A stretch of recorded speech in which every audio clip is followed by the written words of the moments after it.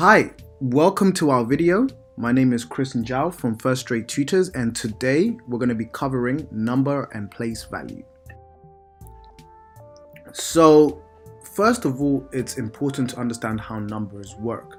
So let's look at the number 1 million. Now 1 million is broken down into units, tens, hundreds, tens of thousands, hundreds of thousands, and then millions. You can also see on the slide how we have broken down these values below. Ordering numbers. Now, ordering numbers is basically going up and looking at numbers from smallest to largest or largest to smallest. And it's important that we understand the place values and how we can move the numbers up. When we start comparing numbers is basically looking at numbers and understanding which one is greater than or less than or equal to. Now we have symbols, and these symbols look like crocodiles. Now the first symbol, as you can see, is the greater than symbol, and we have an example here, and it says 5, and we have the crocodile facing the 5, so it's open to the 5, and we have 2 after the crocodile. So that means the crocodile mouth is open to 5, which means 5 is bigger than 2. And the same thing happens with less than. So less than is, for example, 6 is less than 10. So in this case, the crocodile is open to 10, so that means 10 is greater than 6. And of course, we have the equal to sign, which means that they are the same. Now, when we look at the value of digits, we have the place values broken down in this example. So we have the tenths, which is actually the decimal value. Then we have the units and tens and hundreds and then thousands and then 10,000s and then hundreds of thousands. So for example, the 5 represents 5 of 10,000s. So that means that's 50,000 represented there. The 4 on the hundreds represents 400, for example. The 3 on the 100,000 represents 300,000, and vice versa. So this is called place value.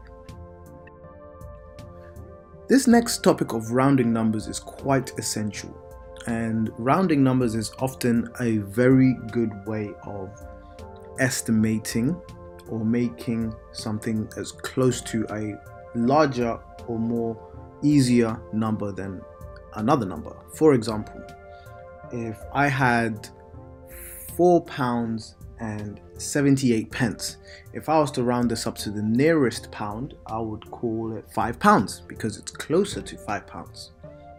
Now look at this example here. When we have 79.999% on exam, it's much easier to round it up to 80. And how would we do this?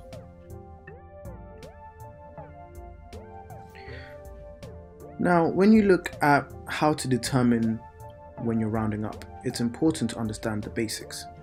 So here we determine the place value that we want to round up to. So it could be round up to hundreds, round up to tenths, or vice versa. And the key to rounding up is if the number below the number that you're trying to round up to is less than 5, we don't round up. But if it's greater than 5, we round up. So look at the next slide as an example. Now let's look at this example. 102.56 rounded to the nearest tenth. So we're looking to round up to the nearest tenth. So first of all, the value that is the tenth is 5.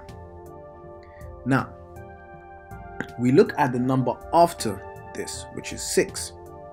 So if this is greater than 5, we round up. So that means we will go up, and the 5 of the 10th becomes a 6, and this now becomes 102.6.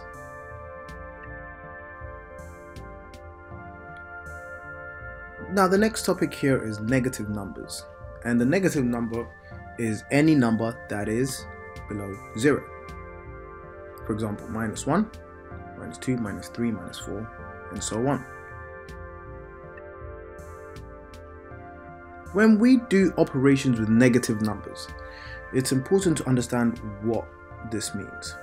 So have a look at the 3 examples below.